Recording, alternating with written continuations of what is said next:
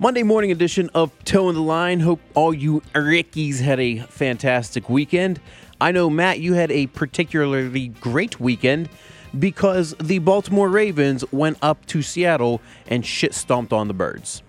I would say the word from your directory of words is mollywopped. Mollywopped. Very good. It was an absolute beatdown. It's something that I've been saying for a very long time, that the Seahawks are overrated. They get all this hype because they win close games, yet, and that's fair and that's fine, but they win close games against bad teams. You play a good team. I'm not going to say the Ravens are great just yet. They're a good team. They're a very good team. They got crushed at home. So that entails why I think that the Seahawks are an overrated football team. Not taking anything away from what Baltimore did, because how about this, Matt? You ready for a hot take? Hot. Lamar Jackson is top 3 in MVP voting right now. After last week, or after yesterday? After yesterday. He's a top 3 MVP candidate along with Tom Brady and, maybe Christian McCaffrey. My thing about it is, like, when you throw in that term, most valuable player, it obviously takes different connotations whenever you're talking to somebody else, right? And if you're asking me in the context of, like, who's valuable just, like, to their team specifically, it's not even close. Lamar Jackson hands it away, takes it. I guess Christian McCaffrey could as well. But, like, Brady's having an okay year, but his defenses was really keeping the Patriots undefeated. But You look at Lamar Jackson, all of those wins, every single one of those wins has solely been on his shoulders. His defense has been mediocre. His tight end, Mark Andrews, Mr. Tight End, dropped 3 passes yesterday. Including a touchdown. Pwned me in fantasy. So sorry to hear that. But the reality is that Lamar Jackson arguably is the most valuable person to a team in the league. Now, when we're actually talking about MVP, it's always going to go to, whoever the fucking people want and whoever's it's going to go to the quarterback on the best team. That's right. Unfortunately, that's how it works, and that's why Tom Brady's still in the conversation, despite what you mentioned were some statistical shortcomings. Although I will tell you this, somebody that's making a fast run to it now that Russell had a bad game is Aaron Rodgers, who shit-stomped the Raiders and has continued to shit-stomp every team, including the Cowboys. He's looking very, very, very Aaron Rodgers-y from like 5 years ago. Aaron Rodgers-y. I think I even saw him do a discount double check with his title belt during a touchdown celebration. So dusting off a classic. Yeah, absolutely. The Ravens is a great story, and as we, Lamar Jackson is one of the most valuable parts of his team. On the flip side, the least valuable player to a team happens to be Marcus Mariota. And I can confidently say that now because he got benched. Ryan Tannehill came in and put up like 300 passing yards against San Diego.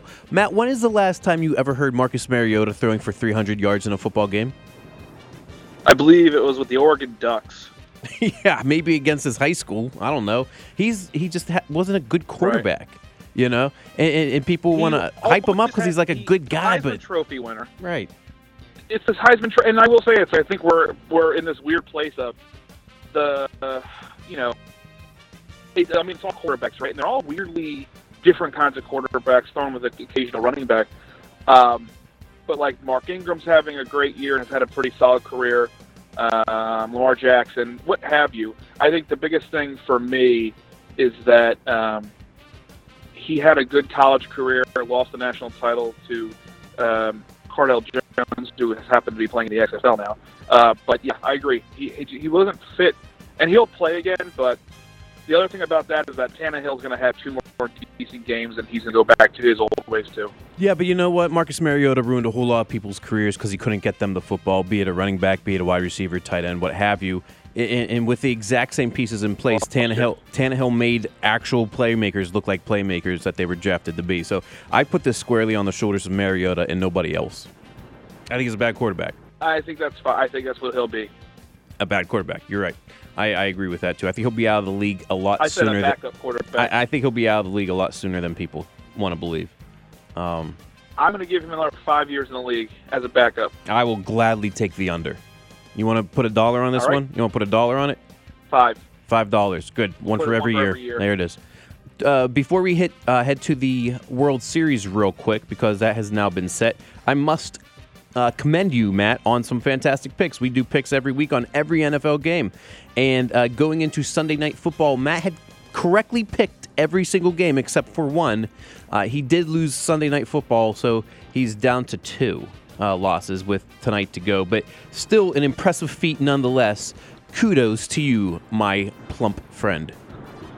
Thank you. I'm looking for a 12-2, setting the benchmark, but even 11-3 will, without question, be the highest winning percentage pickings, so it'll be something to hit. And I am still riding that fucking Big Dick Darnold bandwagon right now after that win against the Cowboys. I'm hoping that he goes in New England and gives them their first loss. Giving them the bitness. Speaking of giving them bitness, Jose Altuve gave the Yankees their last piece of bitness for the 2019 season. Walk-off 2-run home run in the bottom of the ninth to send the Astros to the World Series, taking on the Washington Nationals. Who do you like? Without a question, the Astros. I don't think they'll sweep, but I think they'll win 4 out. They'll take 4 out of 5. Here's what I want. I want this matchup the entire time. I want it to be Garrett Cole versus Max Scherzer, Justin Verlander versus Steven Strasburg. I want those 4 pitchers to throw every single game. Major League Baseball, make it happen. I don't care about any nubs. I don't care about any bullpens.